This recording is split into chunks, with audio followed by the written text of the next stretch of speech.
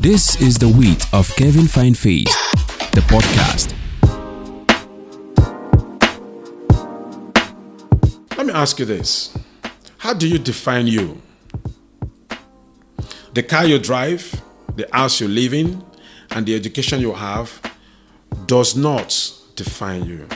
It only shows off your mixed ego and the exhibition of the providential grace you have taken advantage of.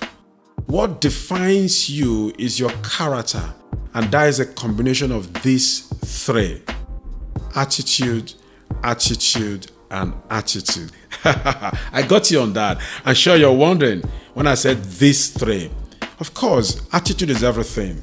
When you have the right attitude, it helps you to be able to display the right character mix that is required in a given environment. You need to understand that attitude is everything. It is in your attitude that your gratitude is defined and your humility is expressed with a show of who and whose you are. Let me explain what that means. Your surname determines whose you are in a given society. But in this sense, because of your capacity as a replica of God, the whose you are is your relationship that you have with the God that you call Creator. It is in that you'll be able to know who you are. What is your character disposition? Think well on that before answering.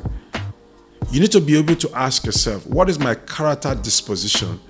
Do I, because of the car I drive, the place I live, my certificates, do I behave in tune to that, or that I have a distinctive character trait that I'm putting out there for people that shows my level of humility?